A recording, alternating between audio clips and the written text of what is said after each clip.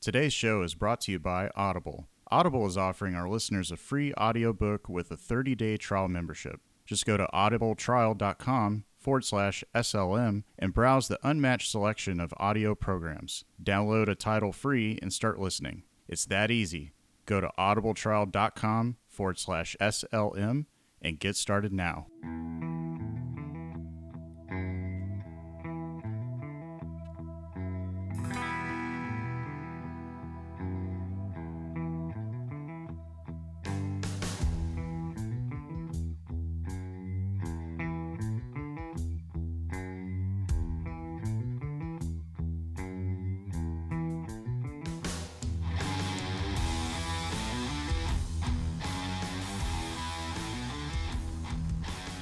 Hey everybody, welcome back to Sensibly Loud Radio. This is Be Easy Brandon, and I am joined today by Mountain Carl. Carl, what's going on, man? I'm back, yay! Yeah, I spent a few weeks, or a couple weeks, doing all kinds of stuff, and I am finally returned. So it feels good. You guys have done a really good job with Justin and Kaylin Peachy holding it down a couple weeks ago, and then you and Justin holding it down last week. It really went well. Yeah, absolutely. I think for Justin, it's just like getting back on the old horse, and of course, he's a little bit of a horse himself. So, but yeah, it was fun talking with him, catching up, seeing what was going on with him, and listening in with him and Caitlin Peachy going over the Treehouse episodes was awesome. Right. No, man. Everything is real good over here. It's just been absolute mayhem trying to do, finalize dog recovery and finishing up all kinds of stuff around here. And then I went out into the woods and did a little bit of hunting with my father last weekend. So it's been a pretty interesting past couple weeks, especially the Halloween party that you so aptly threw on Friday. That's pretty cool. I know that you and Justin talked a little bit about that, but I had the opportunity to show up with my sweet Mario costume on, and Mountain Girlfriend was Peach, of course, because I felt like if she was sexy Luigi, that would be making a kind of a statement I wasn't ready to make. So no, I think Peach was the right way to go on that one. It was a lot of fun. You guys really set it up nice. That was kind of a great little kind of haunted-esque setup you had there. You had a David S. Pumpkins playing on a loop in the background, which is always the best thing to do. Yeah, it was great. It was and it all worked out too. Like me having that entire week off and coming back from the wedding, and then coming back from I guess the Tool concert. I still had some days to kind of help Dan get it all set up. But yeah, I mean, we were setting things up like it went down to the wire. I mean, we're looking at the clock and it's okay. Yeah, it's about 8 p.m. and we're still setting stuff up. And Dan's like, I don't know if we want to mess with the spiderweb stuff, and I'm like, no, you got to do it. You bought it, so we got to do it. So me and his girlfriend helped set that up on the fireplace, and I put the bloody footprints down from the coroner scene where the crime scene was, the coroner bag, which led all the way into the guest bathroom. And yeah, I was like doing that real quick, and I'm like, okay, now I got to get ready, So Yep. yeah, it all kind of came together, and yeah, I think next year it'll be even bigger. But I think him going all out doing the, custom Jason that was about like 7 foot tall or something, flipping you God, off. that was with insane. The blade. Yeah, he did a really good job on that. So I wasn't part of that at all. But yeah, I thought we had a pretty good turnout and everybody had a lot of fun and, playing pool badly and darts Yeah. and food and drink and all that stuff, which by the way, I still have that gin that you left over. Oh, good. No, that at this point I can write that off as a gift, I think. Okay. We okay. yeah. you are now the inheritor of Greenall's gin for this round. So you have all the things to make your martinis that you could ever want. And one of the things that I know we're almost to Thanksgiving now, so this is kind of ridiculous. But one of the things that I wanted to talk about back during Halloween time was the fact that you can't escape the gravitational pull of the movie Hocus Pocus when girlfriend is involved or that's pretty much it. If you are with your significant other and she is in any way tuned into Halloween, I will give you a 9 out of 10 shot that Hocus Pocus is going to come up. Why did this movie become such a big freaking deal? Like after the fact, I told you that like my first experience with this it was about 2 weeks ago. I talked about this, but like my first experience with this was when it came out in theaters, and I was in San Antonio. I was a little kid, right, and I was sick as a dog. I mean, I was probably running like 102 fever or something, and I had to run out and like throw up in an ashtray. And that was like my only mental connection to Hocus Pocus for about 15 years. Right. And Yeah. then magically everyone I start dating loves Hocus Pocus. So I don't know when this movie like hit an inflection point. So yeah, I have a pretty interesting take on it because I too have observed that becoming a young man over the years and dating some women in my life that yeah, for whatever reason, it's I think on our generation it has a gravitational pull towards females, and I don't know what it is. It's just I don't know if it's just the cast, the story, or just everything about it. But it's funny you mentioned that because when I was up in the mountains in North Carolina for the wedding, I got there and I noticed that my friend had Hocus Pocus on DVD and was just laying out, and I was like, "Of course you'd be watching this, you know?" And she was like, "Yeah, Yeah. yeah, I'm still obsessed with it." But yeah, I've had a few girlfriends in the past that were obsessed with it as well. It's either that You or it's can't escape its orbit. yeah, you can't escape its orbit, and it's either that or it's also Nightmare Before Christmas. You know, it's one of those two. That's a good point. Nightmare Before Christmas, I think, was actually a good movie. I mean, it was kind of weird at the time.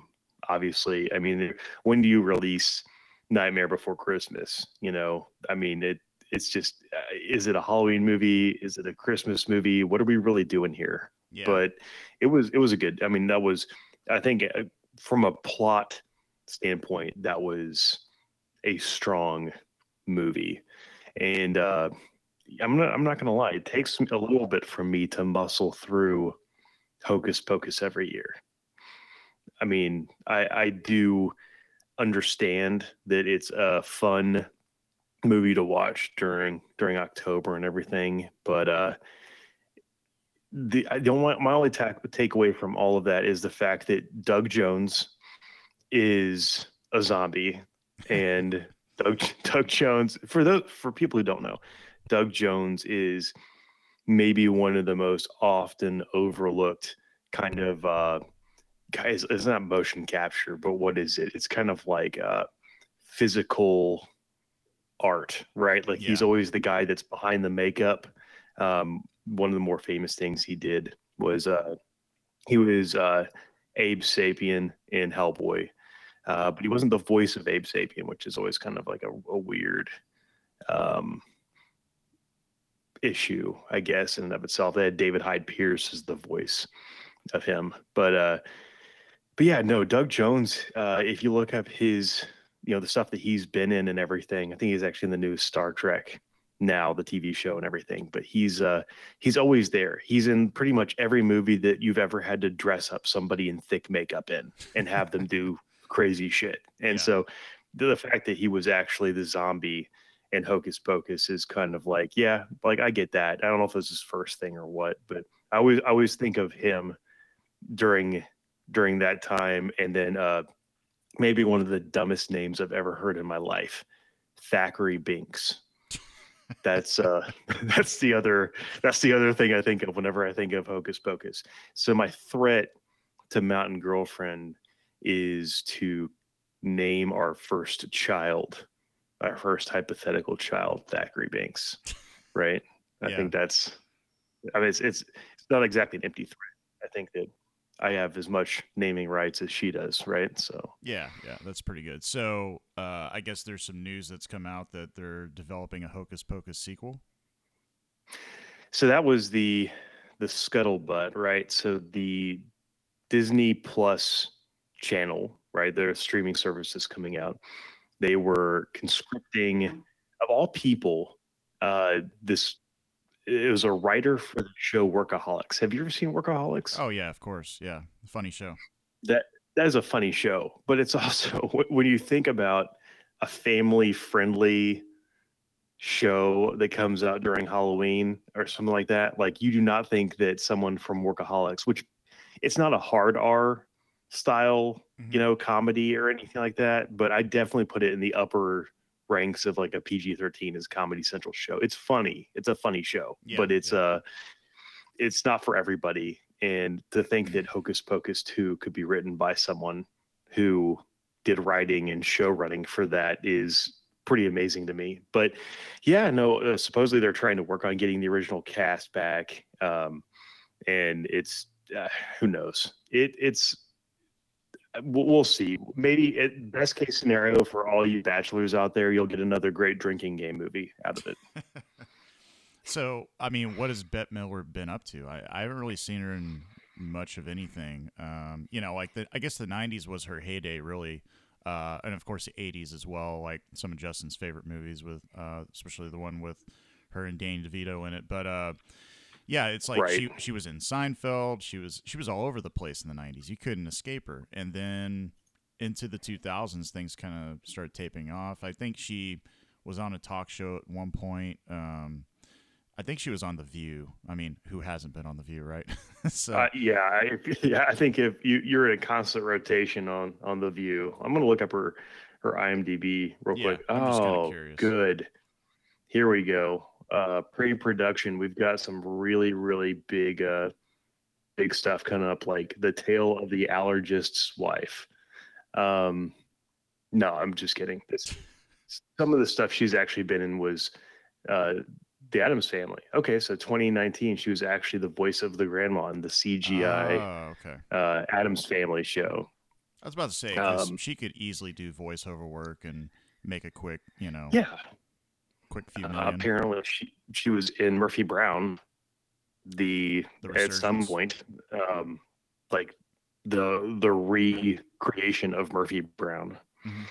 Um, yeah, I don't know. Bette Midler, great. Good. I mean, she's a good actress. I'm happy that she is still in work, but I don't. She's not doing a whole lot of anything. Yeah, So, someone who is doing a whole lot of acting is Matthew McConaughey, that's true. Yeah, he's all over the place. and he's all over the place. And apparently, my boy Matt is being looked at for a role in the Batman, which I think is kind of interesting. I think he's like wish list level right now. This is a total rumor, but they were talking about him potentially being Harvey Dent.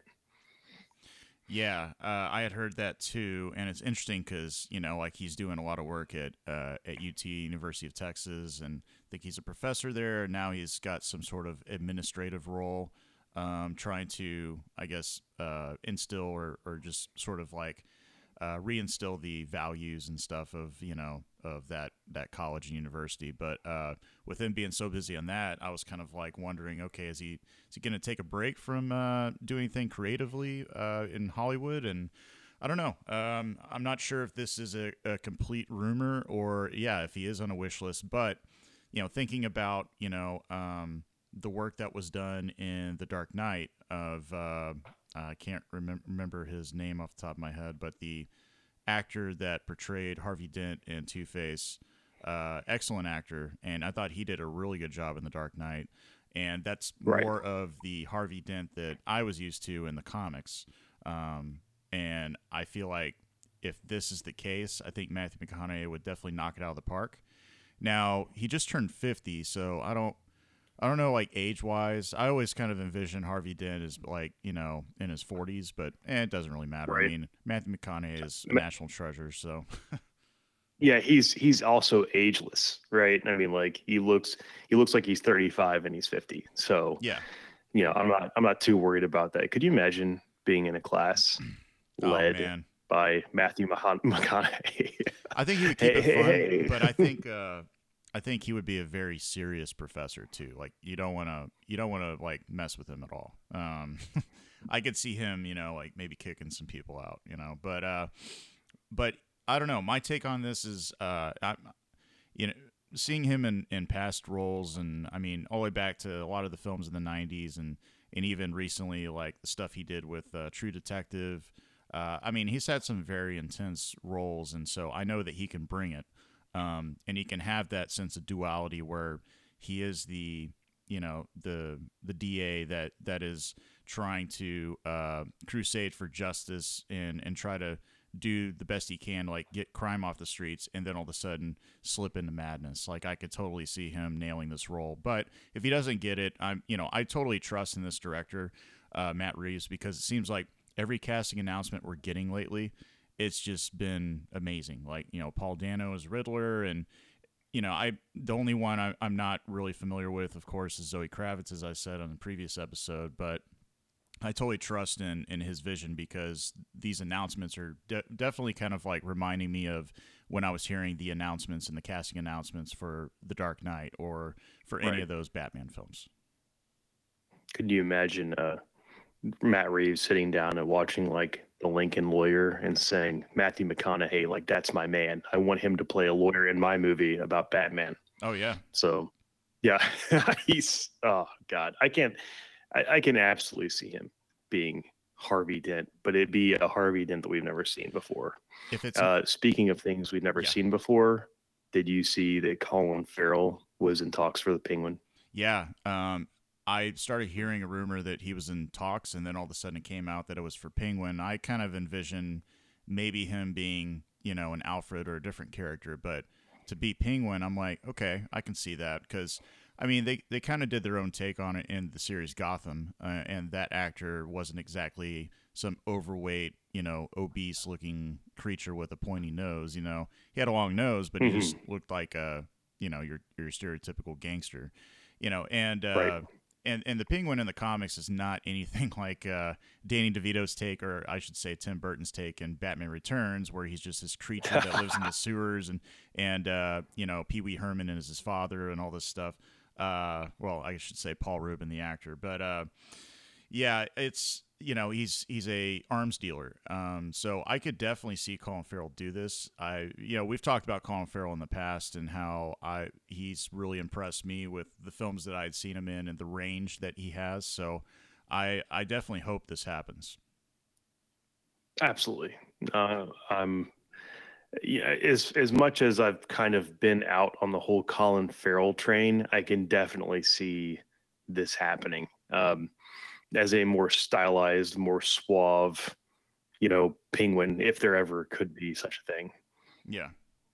Yep. But we also have some other news in that Andy Serkis is in talks to portray Alfred, which is really interesting because his name has been kind of thrown around with the Batman wish list rumor. And a lot of people were thinking that he was in talks for Penguin, but it turns out it looks like he's going to be Alfred, which I could totally see him doing that.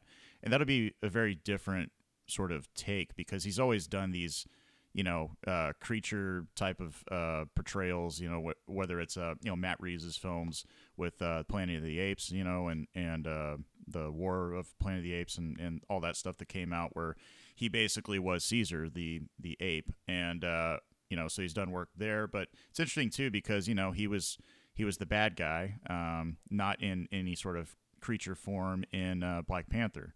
So it's interesting that he's just. I mean, he's been in so many films over the last decade alone, but such a great actor. And with him being Alfred, I could see him not really being that needed and maybe not having too many parts to do because I know that he is going to be developing and directing a film this next year. So yeah, it's going to be interesting to see if this happens. But what do you think about it? No, I think Andy Serkis is one of the few people that's exactly as badass as I think he is. And I mean, of course, that can be said for a few, actors and actresses that are in Hollywood, but Andy Serkis is every movie that he's been in seems to portray something with like a level of grit, and so to see him in a more polished Alfred role would definitely be able to stretch his acting muscles a little bit, especially when he's not hitting anybody in the face or coveting a ring or, you know, becoming an ape. I don't know, like just all the kinds of crazy shit that he's done in his acting career. Like this is the one, like playing a relatively reserved butler that used to serve in you know a military capacity is something that he's never done. So I mean, if you're going to play something that's a little bit more buttoned down, this is a pretty good character to get into. Yeah, and pretty great actors have portrayed Alfred in the past. You know, with Jeremy Irons most recently in the Justice League and Batman v Superman and Ever, and then of course Michael Caine, who was I thought he knocked it out of the park. I'm a big fan of his. Michael Caine is one is I mean, I've always said there are like three types of actors, right? There's the character and method actor, right? I put that in one pot. I put the character who's really good at playing themselves in Mm-hmm. every role, right? Or the character that's really good at playing their typecast role. And Michael Caine always seemed to me to be the kind of actor that was really good at playing himself, except as someone who's really good at playing himself in every role, he absolutely has that kind of gravitas and capability where it works in so many different roles. So it's he doesn't take anything away from it. You never watch him in something and you're like, God, like I wish that somebody else was cast in this. So I've always been a big fan. Yeah, plus he really has a good comedic sense of things too. Like you know, thinking back to a movie he did with Steve Martin back in the '80s. I can't recall the title right now, but the movie was just hilarious. But I think his best role that I think, I mean, Interstellar, he had a pretty powerful role, but it was kind of like Right. an Alfred type role. I think the role that is probably his best role that I can think of is in The Prestige. Yeah, yeah, he was excellent in The Prestige. It's funny because I mean, like our generation thinks of him so much in these recent movies, especially like the Christopher Nolan movies and stuff like that. But he was, like you said, it's like he's in movies with Steve Martin Hmm. and Christopher Reeves and all kinds of like at the time heavy hitters for the day and stuff that doesn't even come up on our generation's radar. It doesn't necessarily mean those were good movies in their own right, but he never did a bad job in them, right? Yeah. And I can't remember which one that movie is with Christopher Reeves, but man, that was a weird movie. Oh yeah, yeah, yeah. I know what you're talking about. Yeah, I know. I'll find it at some point. We might do a little review of that probably. You know, if we sit down and do another movie night next early next year or something, we might pop that one in and just scratch our heads collectively at what Christopher Reeves is doing out of his Superman outfit. So Yeah, it would be crazy though if he had never taken part in any of Christopher Nolan's films and say he didn't really do much of anything, you know, throughout those years. I think everybody in our generation would be like, "Oh yeah, he played the dad in Austin Powers Goldmember." yeah, that was the Yeah, last thing forgot all he about was that known one. for. Yeah. Yeah, it the Christopher Nolan stuff has greatly shaped what we think about when we think about him. Hmm. So I absolutely believe that, and that's a good point. I mean, I don't know how they found each other, but they're an excellent match. Is he going to be in Christopher Nolan's new movie? Do we know that? I wouldn't be surprised because he's been in Yeah, basically every Christopher Nolan film. But at the same time, like some things have kind of like Christopher Nolan isn't working with Hans Zimmer on this film, so there might be some differences. And I think it's also a you know Christopher Nolan had to get a new cinematographer. I think on the last film he did. So you know I wouldn't be surprised if maybe Michael Caine's sitting this one out, but right. it'd be amazing if he was because I think he brings that, like you said, that gravitas and that elder statesman sort of vibe to any set and any cast that he's cast in. As long as we bring back Tom Berenger, that's all I care about. uh, Oh, that I remember watching Tom Berenger and the Sniper. Did yeah. you ever see that movie Oh, with Billy dude. Zane and Yeah. everything? Like, yeah, Yeah, Say no, No that More. was I think I like recorded that on a blank VHS back in the day, and I was like, oh, I love this movie. It's so good. And now you go back and watch it, and you're just like, what the hell is this? Yeah, no, you can make a it's drinking that. game out of it. No, you really can though, and that's the funny thing. It's another one where you can say like, how many sequels do we make out of this? You know, and obviously Tom Berenger not in all of them. They did like a straight to VHS kind Oh of yeah, thing, yeah, and yeah, for a lot of that, but I mean, like if you looked at how many academies they made versus how many snipers they made, that's another good race we could get into. yeah. That's true. Yeah, Billy Zane uh, reprising any role is gold. Like the oft sought after Billy Zane, you know, like, hey, we're gonna make a Sniper 5. Billy, would you mind coming back for that? And he's just like, yeah, I don't have anything else going on. Hey, we're So, gonna bring back the Phantom. Do you think you could still fit in this outfit? oh, dude, the one thing I remember about the Phantom is Treat Williams getting blinded by that microscope.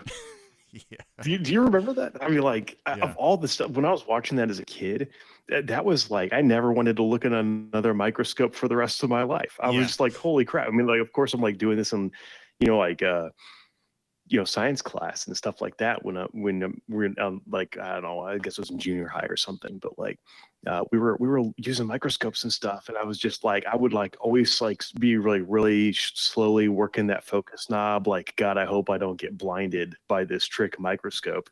yeah. God, that was not something you wanted to watch as a child, but Man, yeah. oh God, everything about that. What else comes to mind when we talk about the Phantom Yeah, what's up? is the Shadow. Oh yeah, The Shadow with Yeah, Alec, Alec Baldwin. Yeah, The Shadow to me was more awesome than The Phantom. I really enjoyed The Shadow. easily.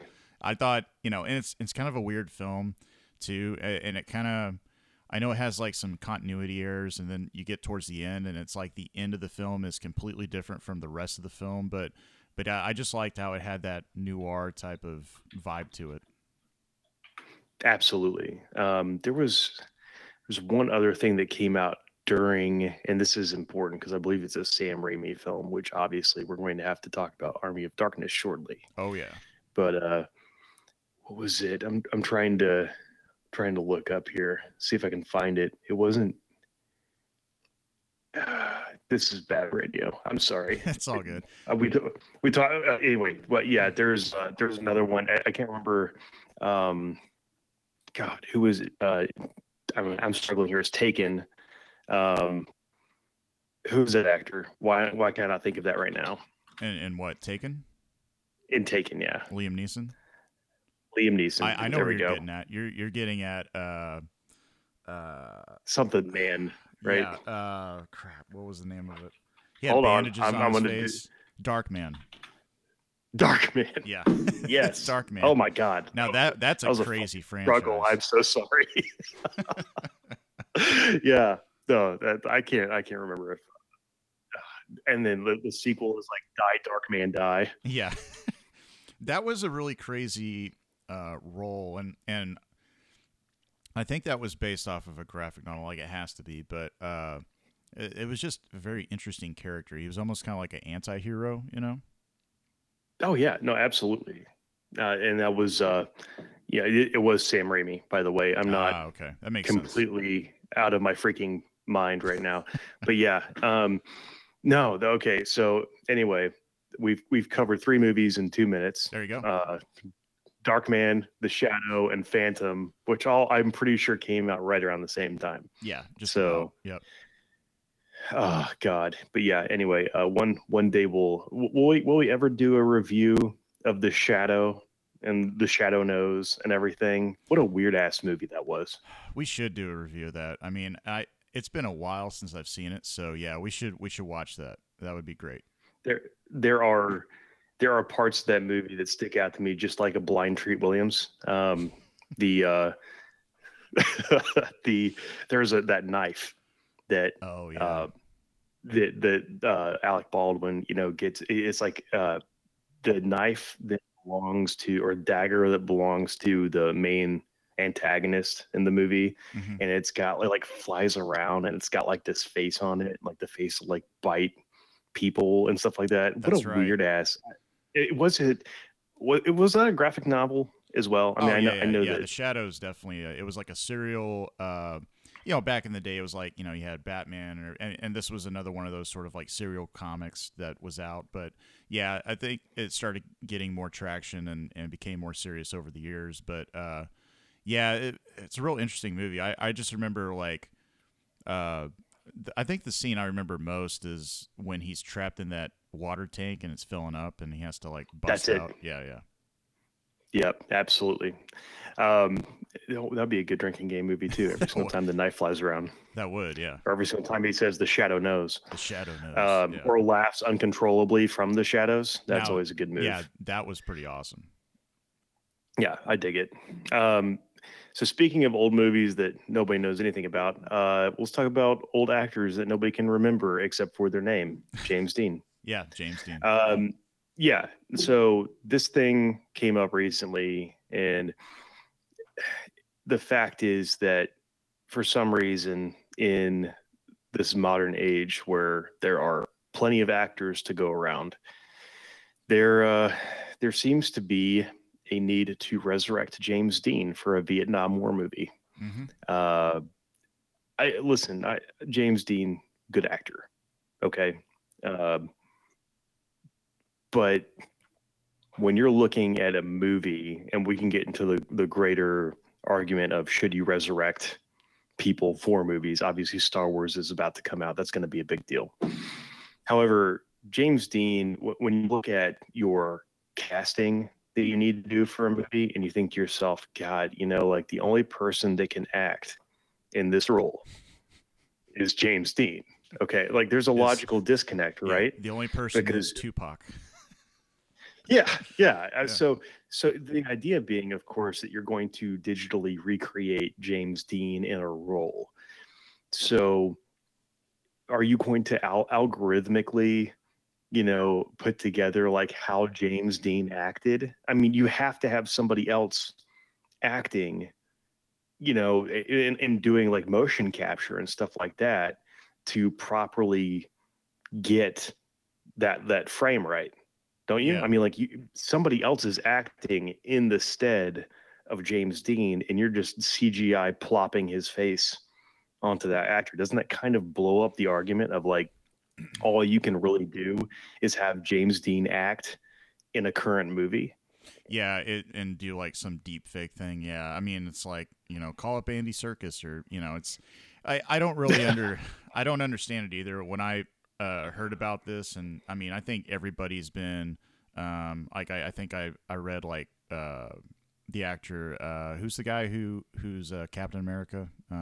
It's not Chris Pine. Oh, It's no, it's Chris Evans. Chris Evans. Yeah, he was very vocal about how dumb this is, and it's it's like James Dean be rolling in his grave. I mean, this is just stupid. But it's like why not if you want someone that looks like him, why not cast? There's a lot of lookalikes out there, or why not cast someone like Brad Pitt or even Chris Evans, himself. He kind of looks like him. It's like why have James Dean himself? Now, again, I don't know much about what this Vietnam War movie is. I don't know if this is going to be a major character and he's one of the main characters throughout, or if it's just a James Dean cameo. I don't know. It gets weirder though because they said he was like the second lead character. So I mean, like, Really? he's obviously Uh, going to share some actual screen time, right? And if I mean, what kind of argument do you make in a boardroom if you're like the only thing I can see this being a actual thing that people want to do is or make it be something that people want to do is to say like this is a tech demonstration, right? But it's just like a really high budget tech demonstration because I mean you can't make the argument that it's cheaper to get a inexpensive actor mm-hmm. that nobody knows for motion capture and then invest millions on doing like frame by frame CGI of a dead actor's face on him. Yeah. There's no cost savings there at all.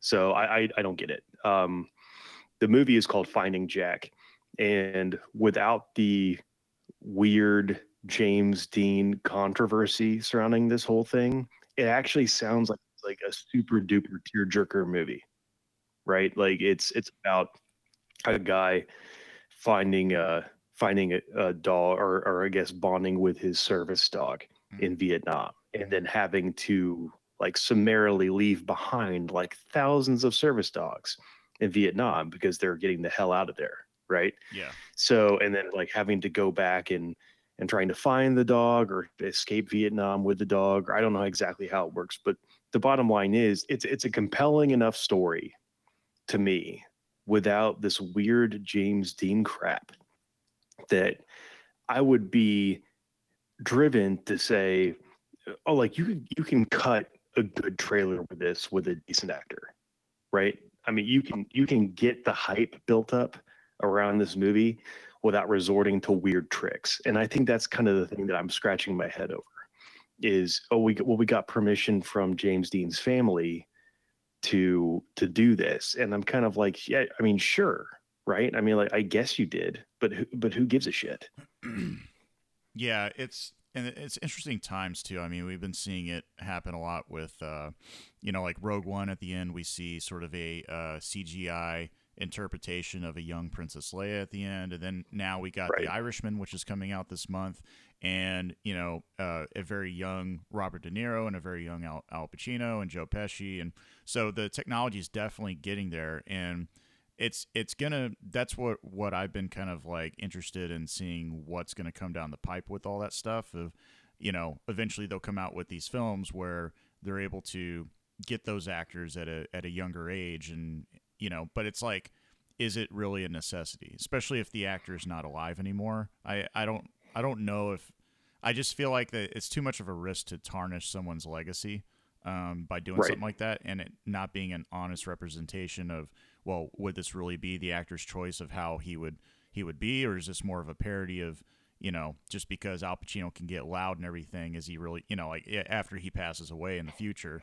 of doing like a Scarface 2 or something. It's just I feel like there is going to be a lot of unnecessary films that could be developed like that, and I guess this is the start of that. So I don't know. I do think it's a bit odd that they're doing this whole James Dean thing, and honestly, I think it's to maybe kind of you know create that controversy, and all of a sudden, like now you're marketing your film in that way because everybody's talking about it at the water cooler. So I don't know. No, absolutely. I mean, like, and it does kind of seem a little shameless in that way. But there, I mean, I think you'll agree with me. There's a fundamental difference here between de-aging someone and resurrecting them. Right. And if you go into that argument and you start from a tech perspective and you say, listen, guys, the software, like the intelligence that we use to create a de-aged actor is the same as resurrecting that actor.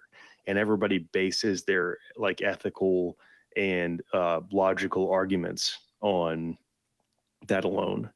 It seems like it's kind of a no-brainer. Like, oh shit, we'll just resurrect everybody. But it doesn't get into the deeper questions of one, what happens when that person, the motion captured person is up for an Oscar, right? Which again, like most things, if you have awards in any kind of capacity, be it sports and controversies surrounding that, or movies and controversies surrounding that, who the award goes to and how that gets disseminated is going to be a bigger, more divisive thing than the actual act of having somebody being in that movie in the first place. So I can certainly see that becoming an issue down the road. And again, like a motion captured actor, like, Robert De Niro being de-aged and Mm-hmm. playing Robert De Niro, you're motion capturing Robert De Niro. You're doing a frame by frame de-aging of Robert De Niro. Regardless of how good that technology is, you're actually attributing those facial movements and things like that and that action to the original actor. Let's bring in some cheapo guy, who just is really good at motion capture. We're not talking about Andy Serkis. We're talking about a guy who's going to be dubbed over, right? With, James Dean voice samples, stuff like that. Do you really think that I mean, does the actor posthumously get a an Oscar because of a movie, or do you actually give the Oscar to the person who was portraying James Dean underneath that, or is it completely CGI? So I just don't I don't think that the whole industry has caught up with this idea yet. I think that they're probably trying to force the issue in a really unsatisfactory way, Hmm. and they're not working with anybody behind the scenes to make it happen. So they just want to be the first to do it. And if they do it in a shitty way, like the risk benefit is not there. Like that, I don't see this. I don't understand. Aside from obviously the marketing aspect and the tech demonstration aspect of it, I don't see where the massive payoff is for this down the road. So I guess that's my complaint with all of it, and obviously giving the person who's doing the actual acting behind the mask of James Dean actual credit. You Hmm. know, I mean, like, oh hey man, how did you get your start? Oh well, I was CGI James Dean in Finding Jack.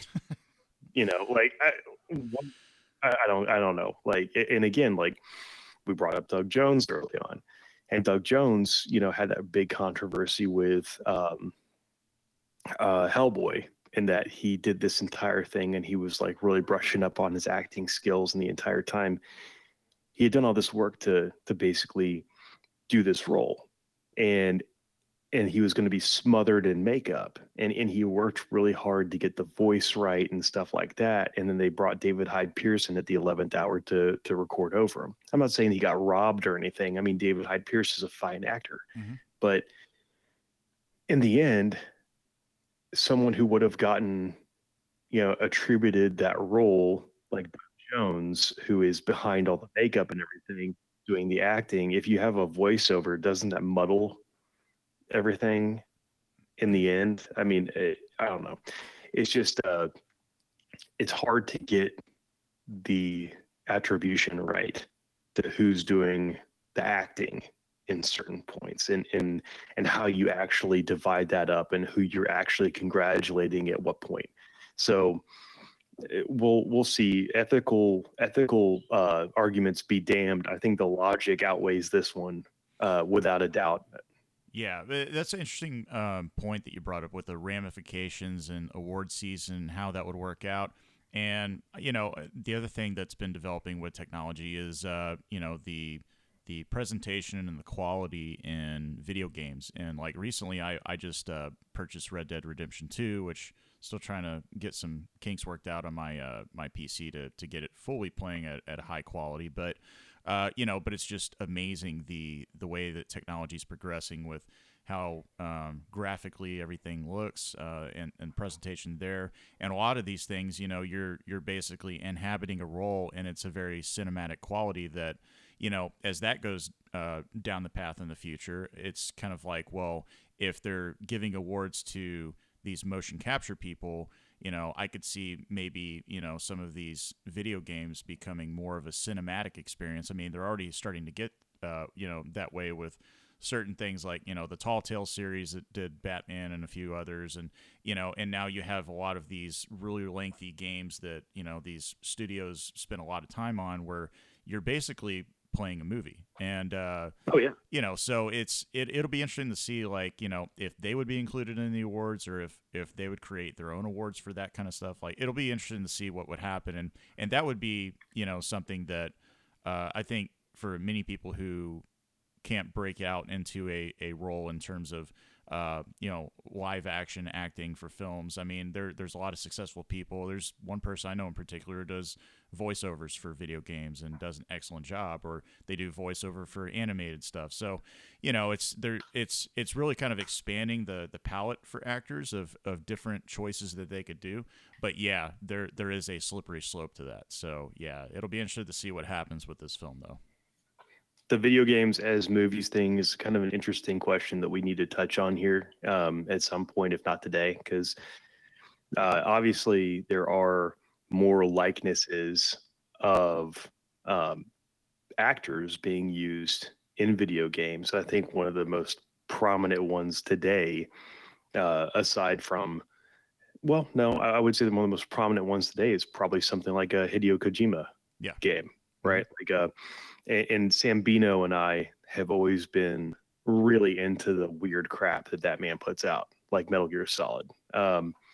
And so you have this game that he just came out with, which is getting very confusing reviews, called Death Stranding, Hmm. and it's got like some really big acting names in it. I'm not talking about, it's not like a Brad Pitt, Tom Cruise level thing, but it's got Norman Reedus from Walking Dead. Um, let's see who else was in there. I'm actually looking it up right now. Stand by, Yeah, because you because have that. there were Yeah, you even have there like are another game called Cyberpunk, which is coming out, and that's got Keanu Reeves in yeah. it. So yeah, you're seeing a lot of these things starting to come out. Okay, Mads Mikkelsen, Leah Seydoux, Troy Baker. So I'll, like these are names in acting, right? Hmm. And and everybody can give varying takes on how good or bad the game is. But if you've ever played a Hideo Kojima game like Metal Gear Solid, anything, um, if you skip through the cutscenes, it's like a 30-minute game, Yeah. right? So the question has always been, oh, when is there going to be a Metal Gear Solid movie coming out? And it's kind of like, well, obviously, does that really matter? Because I just spent, you know, 80 hours sitting through cutscenes and 30 minutes playing a video game. So did I just watch a movie that was already directed and everything? Like, did I get the benefit that I would get out of maybe playing an interactive movie versus simply just sitting down and watching a movie? Yeah. What kind of service are you trying to convey to somebody? So taking that intellectual property, stretching it out over a movie in cinematic medium seems like it could be beneficial, but it have to be beneficial for another reason outside of just rehashing what's been done. So, and I think that's kind of what people have struggled with like the Hideo Kojima stuff and like a Hmm. Metal Gear Solid movie is, what the hell would that be, really? Because if you tried to abbreviate, the last, 160 plus hours of cutscenes that you've watched, you're probably not going to get all the little nuanced stuff that you got out of it. Yeah, and like from what I haven't played the latter Metal Gear Solid, uh, chapters that have come out, but from what I've heard, and I saw some behind the scenes, like of the later ones, Kiefer Sutherland's voicing the character, and I'm like, man, Right. they brought some they're bringing their A game to each one of these releases. So yeah, that is a real interesting talking point though of like, you know, what would you rather have, where you're sitting there and you're just presented with a film, or are you involved in more of an interactive experience where it's kind of like you choose what happens next, and then that could potentially have a different outcome. And I think the replayability, especially for me having games like that, I'm always interested to see, okay, well, how would it turn out if I chose option B instead of option C, or something like that. Right. And like for open world stuff, obviously that's a great choice. And I think that, uh, yeah, I remember there being casting controversy with Kiefer Sutherland in the latter Metal Gear Solid entry, and David Hayter, Hmm. who did the previous voice of the protagonist in that video game. And by the way, I mean, like, I think that both did a great job in their own way. But there's it, for people who don't know, there's actually plot reasons why Kiefer Sutherland is voicing uh, the protagonist in the last Metal Gear Solid. And I won't spoil that for anybody, but it's a pretty interesting take, whether or not you like the game or not. Does, Kiefer Sutherland, obviously, we're a big fan of him here on the show. So yeah, does he call up Chloe or say "damn it" a lot? yeah, damn, yeah, Damn it, Chloe. exactly. Yeah. Well, that is something that thankfully, what was it that Solid Snake, Kiefer Sutherland have in common. is that they constantly yell "damn" into the camera, and time is a factor. So I see that being a good thing. Yeah, Yeah, but yes, we love Kiefer Sutherland here on Sensibly Loud Radio. absolutely. So what else has been going on in the news? Well, speaking of some, what was it? Well, I said Solid Snake, but speaking of anything that influences that, talk about two steps removed. I'm going to mention this first because we're kind of there. Uh, the movie Invisible Man is coming out, right? And we dropped the trailer for that recently. That is a really, really intense trailer. I'm very into this trailer. But the one thing that I was kind of alluding to before with Solid Snake and stuff like that from Metal Gear Solid, his influence obviously was heavily done with Snake Plissken and Escape from New York. There is the director that's doing this new Invisible Man movie is Lee Winnell. If I mispronounced that, forgive me. But he is apparently in pre-production for a remake of Escape from New York. Really, that's the first I've heard of that. Yeah, no, and this is IMDb knowledge. This is not something where I like talk to my men in Hollywood, Like this is straight up like, hey, look, pre-production notes, and here is Escape from New York. But apparently, Hmm. he is involved in that remake. So he's done he hasn't done a whole lot when it comes to things leading up to Invisible Man, but given the fact that Hollywood is giving a bunch of new directors a shot, this it seemed like it was awesome, right? I mean, what did you think about the trailer for Invisible Man? It's interesting. It's it's kind of not what I envisioned it would be, which is kind of a good thing because to kind of like encapsulate all this stuff. This is Universal Studios putting it out. Universal years ago started coming up with the idea of, gee, I wonder where they got the idea from. Probably Marvel, of doing a sort of a monster universe thing and bringing back all their Right. monsters. So of course they started with the Mummy, and of course that movie was horrible, as was the trailer for, for that. I keep Yeah. laughing because I just remember like Tom Cruise like screaming the top of his lungs as the plane's going down in the trailer. I laughed every time that commercial or something would come on for it. But that movie was pretty bad, and I think it caused them sort of to go back and look at, okay, yeah, we need to kind of reevaluate things. I know that Russell Crowe was in that film and did a good job, and he was kind of like Dr. Jekyll and Mr. Hyde type thing. So they hinted at they were going to bring back everything where they were going to do like a Frankenstein and Invisible Man and all that kind of stuff, and sort of like your rogues gallery of all of your horror, H.G. Wells type of, as well as all the other authors and stuff that all these characters back in the day. So I read The Invisible Man. I read that book and I loved it, as a kid growing up, and it's a very adult type of novel for sure. So seeing this though, it was more of like a I think it's what's her name, Elizabeth Moss. I think that's her name.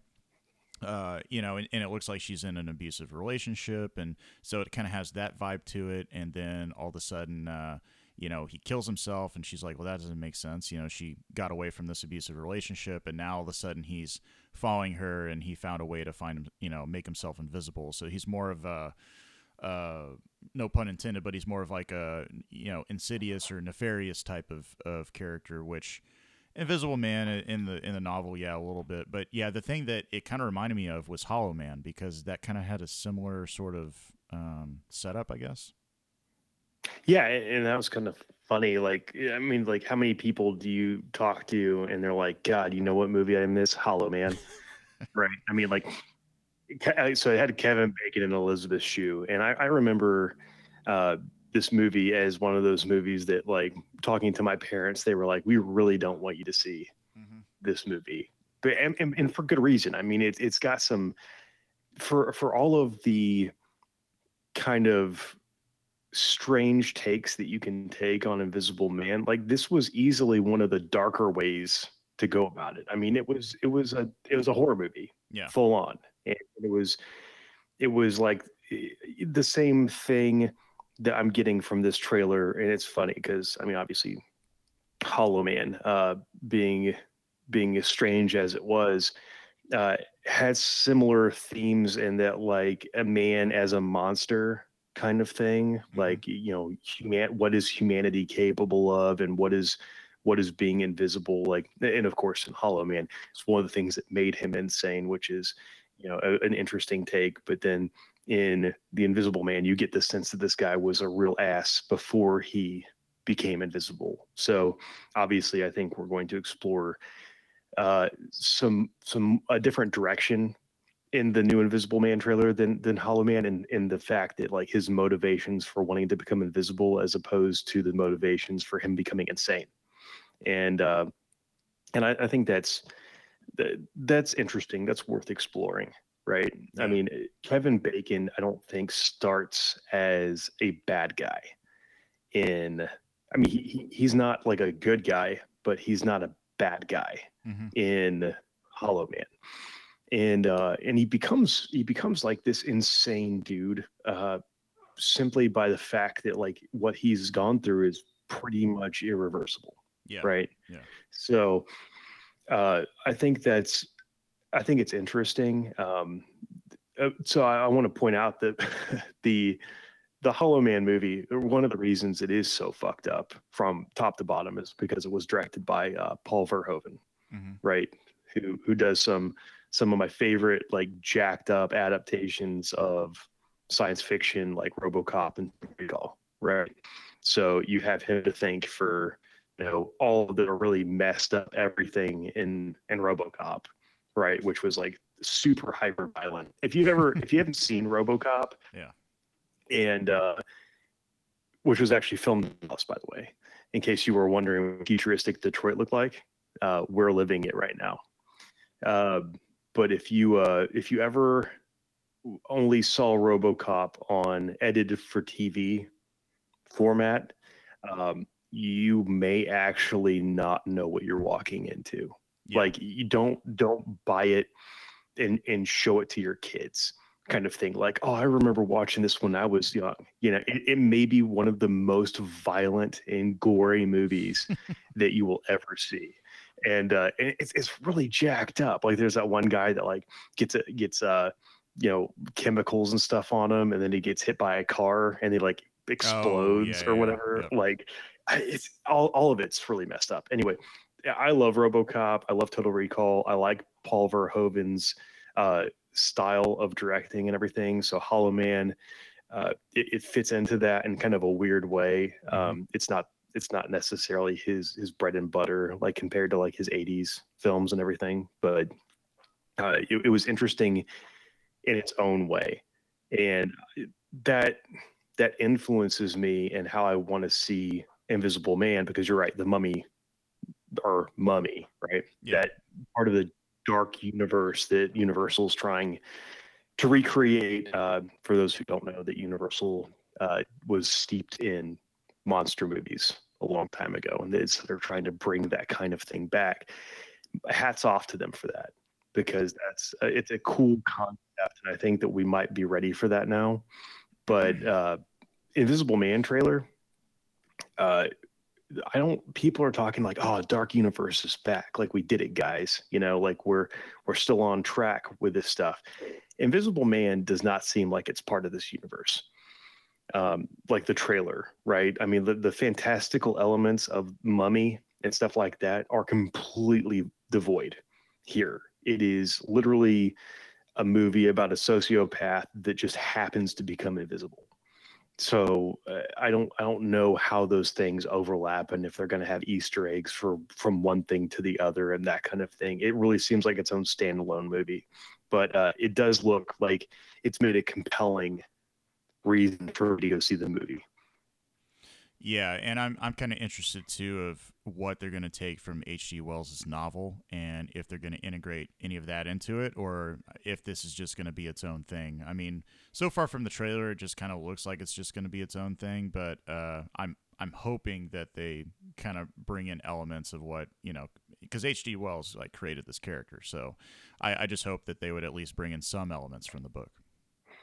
Well, it's like I agree with you. I mean, obviously that's an important thing to have respect for your source material, but there are some things about uh, the way that they treat this that reminds me of potentially the way they've treated like Frankenstein's monster, right? Like if you go back and I think it's Mary Shelley who did Frankenstein. If you go back and you Yep. read that book and you were expecting some kind of weird romp, with like Doctor Frankenstein like doing X, Y, and Z, and like a monster chasing them everywhere and that kind of thing. It's a character study, the whole thing. Like Mm-hmm. it's a comment on society, and it's very dry compared to what Hollywood has manufactured out of maybe 8% of what that book is. And Right. same thing with Dr. Jekyll and Mr. Hyde. I mean, like, yeah, what we see today is like the video gameized version of a Dr. Jekyll and Mr. Hyde kind of thing. And what we're really used to is what we've had manufactured by Hollywood from a long time ago. We're not I mean it's way different if you read the book. So I would say that we could go a couple different directions with this. We could respect the source material fully. We could try to bring it back in and lace it through in a really tasteful way, or we could take the themes of Invisible Man and or perhaps even just the concept of Invisible Man, and we could weave it into a completely new style of movie. Mm-hmm. And either way is fine with me. Um, I see the latter happening more than the former just because of the trailer that we've watched. So I would be very curious as to how this turns out. But no, in general, I'm very excited about this. Yeah, yeah, me too. I mean, because the main actress in it, I mean, obviously, a lot of people know her from like Mad Men, and she was also in another TV series that's been real popular recently. I'm trying to recall. I think it's Handmaid's Tale, right? Which is Handmaid's Tale, also yep. another sci-fi adaptation from other literature that has come out in the past. So, yeah, she's an excellent actress. So I have no worries there. But yeah, we'll have to see how it is when it comes out. Absolutely. Do we have enough time for Lighthouse or Yeah, Army of Darkness review? yeah. Yeah. All right. So you and I had a movie night recently, and it was hard to pick a good movie from the stash of things that I had recently bought. And one of those reasons why is because Mountain Girlfriend is not a horror movie aficionado, Yeah, right? yeah. Like she doesn't love that kind of stuff. So a lot of the stuff that I purchased recently was more accessible, Mm-hmm. right? It was there was comedy involved in it, or it was like so bad it was good kind of thing. Like what I like They Live, right? I bought that on Blu-ray finally because I'm an old man and I don't do digital downloads yet. Um, so one of the things that we looked for was accessibility and kind of like what we haven't seen in a long time and what we really wanted to take another fresh look at. And in Army of Darkness was the movie we chose, and we did the director's cut this time, right? It's like so, and I didn't expect that there was like a European cut and then the American cut and then the director's cut in this package. But it's funny, like I didn't catch up on all the nuanced stuff that they added back in. Um, I, you made a joke about last episode, but I do love this movie. Like I really do. Um, Describe Sam Raimi's direction style for people who don't know anything except for the Spider-Man franchise. Well, you could kind of see a little bit of it in the Spider-Man franchise, where, like, I vividly remember the scene from I think it was the second Spider-Man where Doc Ock's climbing up the walls and stuff, and then it zooms in on this reporter chick that's there, and she's screaming like has her hands up to her face like, oh my god, it's just it's almost a very over the top, in your face, sort of a pulp type of comic feel to it.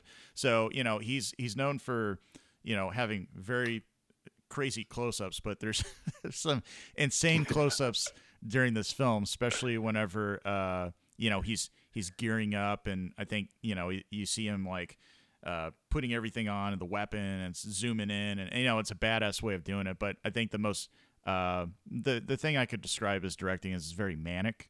So it definitely comes across, and you definitely need it to come across that way for this film.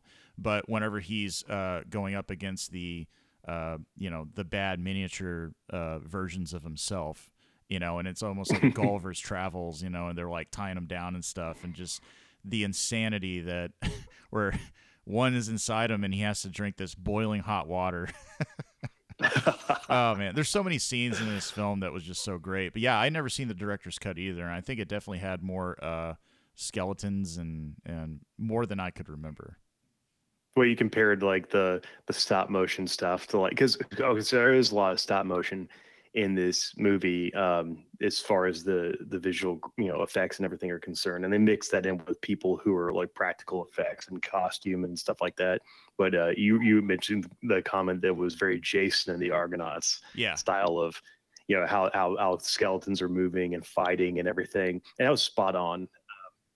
For people who are uninitiated with the Evil Dead series and everything, just to give a really quick recap, which again, you can watch Army of Darkness by itself because they do a recap at the very beginning, and it's literally all you need to know. But the the thing is that Evil Dead being kind of like a very pulpy horror movie, and then Evil Dead 2, which is, I mean, it's not a remake, but it really is, and it's just a better version of the first movie.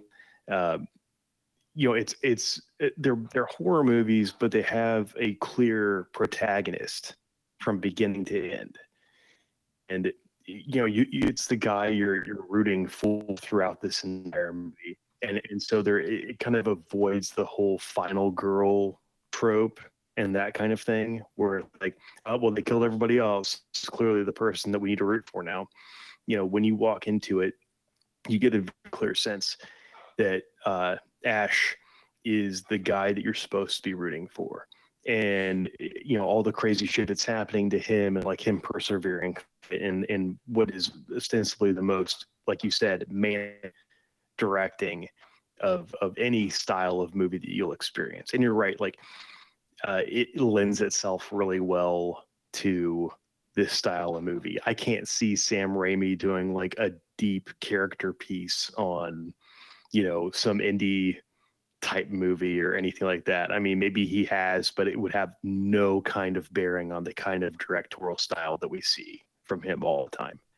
Um, it the bottom line is the reason that Ash is a famous character is for Army of Darkness. It's not necessarily because of the Evil Dead series, because they take all of the goofy and smirky and cheesiness from that you kind of get a sense of in the first two movies, and then you get it like just rammed down your throat in Army of Darkness, but it's all in a very endearing way. Like you watch it today, and you're kind of like, okay, I get why this movie took off, like why it was a cult favorite and everything.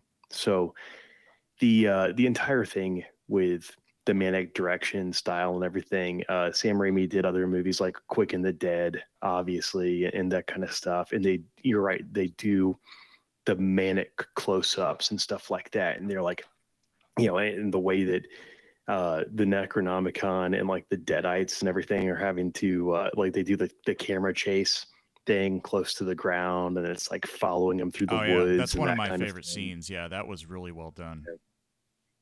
Yeah, and it's really like part and parcel of the way Sam Raimi directs these movies. Army of Darkness was kind of really the first taste that you get of Ash as like a protagonist, and so you see later on and things like Ash in the versus the Evil Dead, that TV series and everything, that he's just like an augmented version of what you get in Army of Darkness.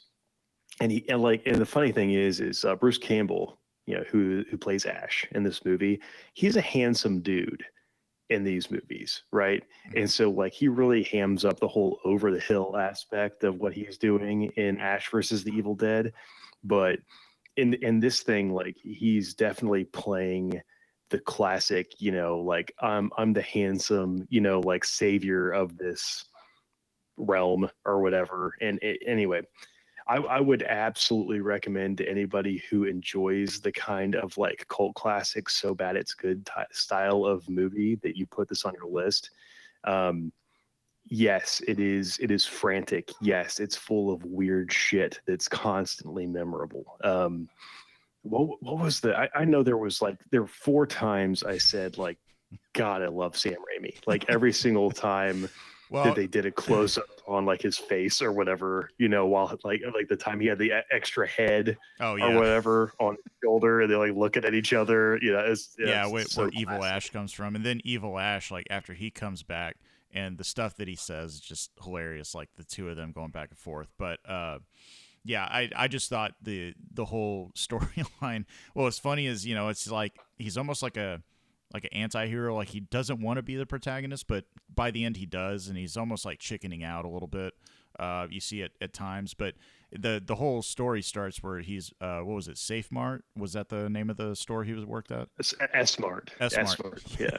So Shop Smarts, shop S Smart. yeah, shop S Mart. So he ends up just going back in time in like this medieval time, and it's like he doesn't care about these people at first. He didn't care about anything. He's just like, I just want to go back to working my shitty job. Like that's basically the Yeah, whole movie. And so he ends up like leaving the love interest behind. He's like, oh, got to go back. Got to go back to work. And it's just that's the part of it where it's just like it's so over the top but hilarious too, because it's just kind of like, wow, this guy just wants to get back to doing his routine. But yeah, I think the parts where you were just like, God, I love Sam Raimi films is I think whenever the actual Army of Darkness is trying to storm the castle, and so so you see these skeletons just getting like blown apart, and there's like skeleton parts flying all over the place, and then eventually they end up like storming the castle, and all the craziness that ensues from that. But yeah,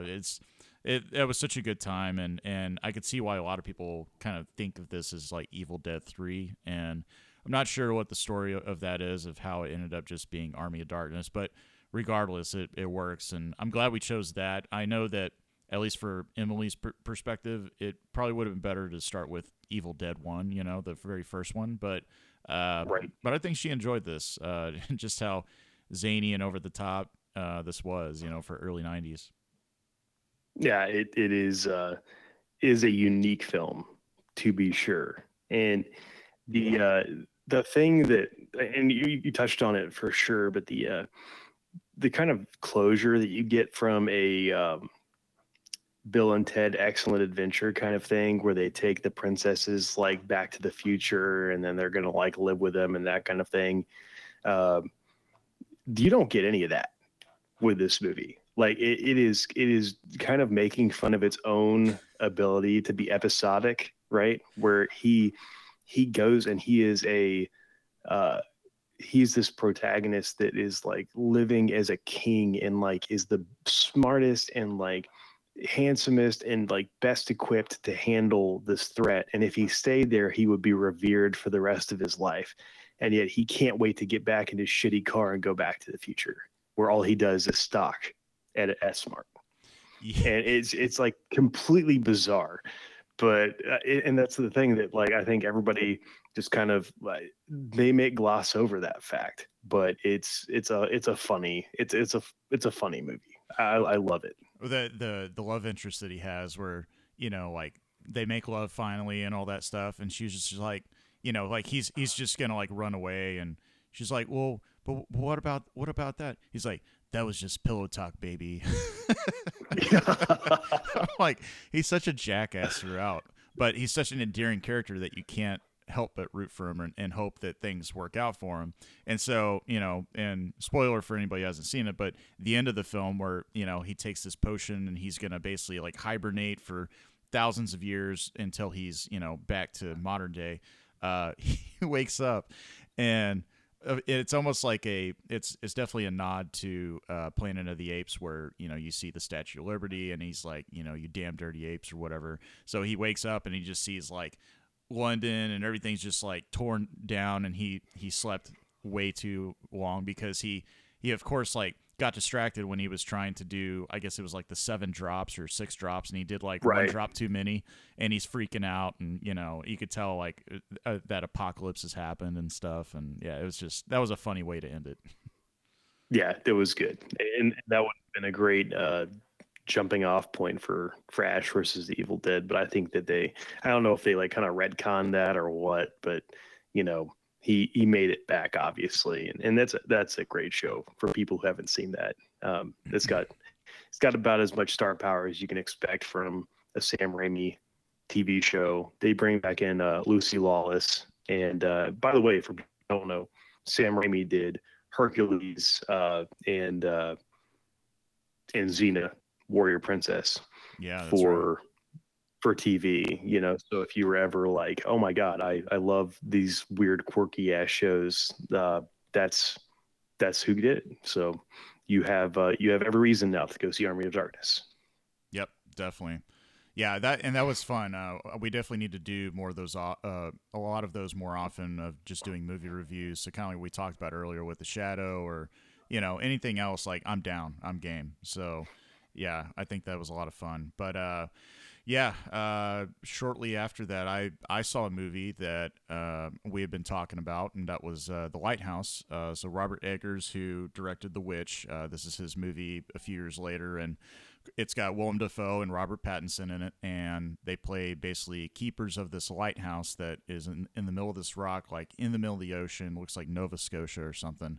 And this is a real thing. And the interesting part about this film is, you see these characters. Of course, it's filmed in a 4:3 aspect ratio, 35 millimeter film, and I could tell there was a lot of technical challenges to this because it's constantly raining the entire time. There's just storms, and so the fact they were able to achieve this, and I'm sure they probably had a lot of cameras ruined and all that, was real interesting. But the direction here, it was very ominous, very creepy. Kind of reminded me of the same direction that you get with what was that Leonardo DiCaprio film, where he ends up Uh, oh yeah, something Island, Shutter Island or Shutter whatever. Island. Yeah, so it kind of had Yeah. had some vibes to it like that, where you're kind of like, okay, what's really happening here? But um, you know, so overall, it's real interesting because Robert Pattinson's almost like this drifter, and he's kind of running from his past. You don't really know too much about him, but he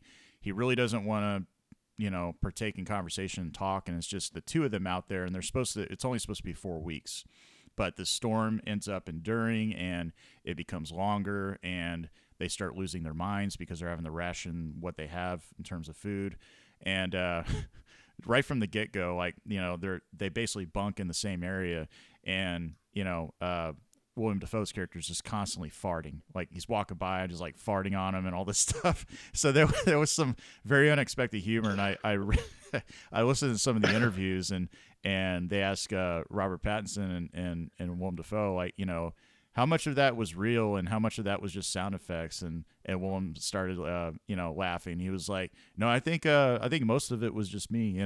So, but they had to do so many takes where I don't think he could reproduce that much gas. But yeah, it was interesting because you start to see it's really about two characters just losing their minds as time goes on, and they're not having enough food, and then they're dealing with a storm, and but you really get to see sort of like what it was like during that time. And that's one thing I do applaud the director for, is that even he did this with The Witch, of like how people lived back then. And so what was the occupation of this sort of a caretaker of a lighthouse. What all does he do? And you see all of his tasks and stuff.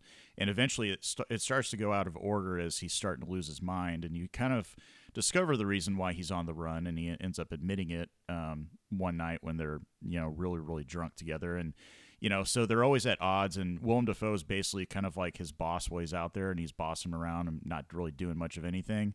And, just really like a callous individual. And so, but you could tell Robert Pattinson's character is very much a hard worker. And so, there's a lot of going back and forth where they do have some moments where he finally opens up and they start to connect a little bit, but they're always at odds with each other. They're very much like an odd couple. But as far as the mystery aspect of it goes, there's a lot of stuff that happens where I thought it was going to go in a certain direction. I really hoped that it would with the supernatural, but it doesn't get too heavy into that. And I felt like that was kind of a missed opportunity, but I get what he was going for. This is more of a psychological type of film in terms of losing his mind. So very much similar to like Shutter Island in a way. Well, Brandon, do you know who's not an odd couple? Who's that? Audible and Sensibly Loud Radio. Oh, yeah. That's perfect. Audible is offering our listeners a free audiobook with a 30-day trial membership. Just go to audibletrial.com/SLM and browse the unmatched selection of audio programs. Download a title free and start listening. It's that easy. Sorry, I want to make sure we got that in before we were done. No, and that matches up because, Shutter Island was a novel, and yeah, so that ties in perfectly. But yeah, the film it's real interesting, but it just, I felt like a lot of scenes kind of dragged on a little bit. So I can't really give this a perfect score, but I'd probably give this film like an A minus. Just because there's certain scenes where I don't really think they were necessary, but it really shows like the madness of Robert Pattinson's character and how then you're starting to wonder like what's real and what isn't, and a lot of the stuff he's starting to imagine until his violent behavior comes out. But I will say that it's a powerhouse film in terms of for these two actors showing off their acting skills and abilities. Some of the language is a bit hard to understand because again they're getting the sort of the nuances of how people spoke back then, especially these kind of sailors, so some of that's a little hard to follow, but as far as like the range and just these two guys carrying the film, they definitely carried it, but I don't know if I would see this film again. It's just one of those where it's kind of a hard watch, especially towards the end, and once the end happens you were just kind of like, okay, they went that way with it, not not the direction that I was thinking it was going to go or that I was hoping it was going to go. But, it just was sort of a classic example in terms of like insanity and what it can do to somebody. So. Perfect. Yep. So direction and everything. I mean, did you think that it was, aside from the pacing, do you think cinematography and everything was good? Yeah, I feel like the cinematography was excellent. The soundtrack throughout was excellent as well. Again, everything's really ominous. It was written pretty well, but there was just a lot of manic scenes and a lot of, images that I can't get out of my head, but in a good way. It's just the way that the story went. I just felt like it was kind of a missed opportunity in certain steps. But again, this is what Robert Eggers does. And when I saw The Witch, which came out years ago, that was a good film, and it had a lot of very ominous sensibilities to it. But at the same time, like I couldn't really tell you that I was like, over the moon for that film either. It's just very different, and I think he does a really good job in terms of having sort of like a greater sense and appreciation for that time period and really like accurately putting that to screen. Nice. Well, I think we all appreciate your take on the lighthouse, and it's something that we've been seeing, trailers for a long time for, and I think it's something that was absolutely something we needed to talk about. Yeah, and I feel like with Robert Pattinson's performance in this, I mean, I'm even more excited for the Batman and seeing his duality as Bruce Wayne and Batman and the rage that he can put on screen. That was pretty interesting to see. But Yeah, but I'm also going to go see later this afternoon. I'm going to go see Doctor Sleep, so I will definitely have a review for that next week. Look forward to discussing that with you and for all of our listeners out there.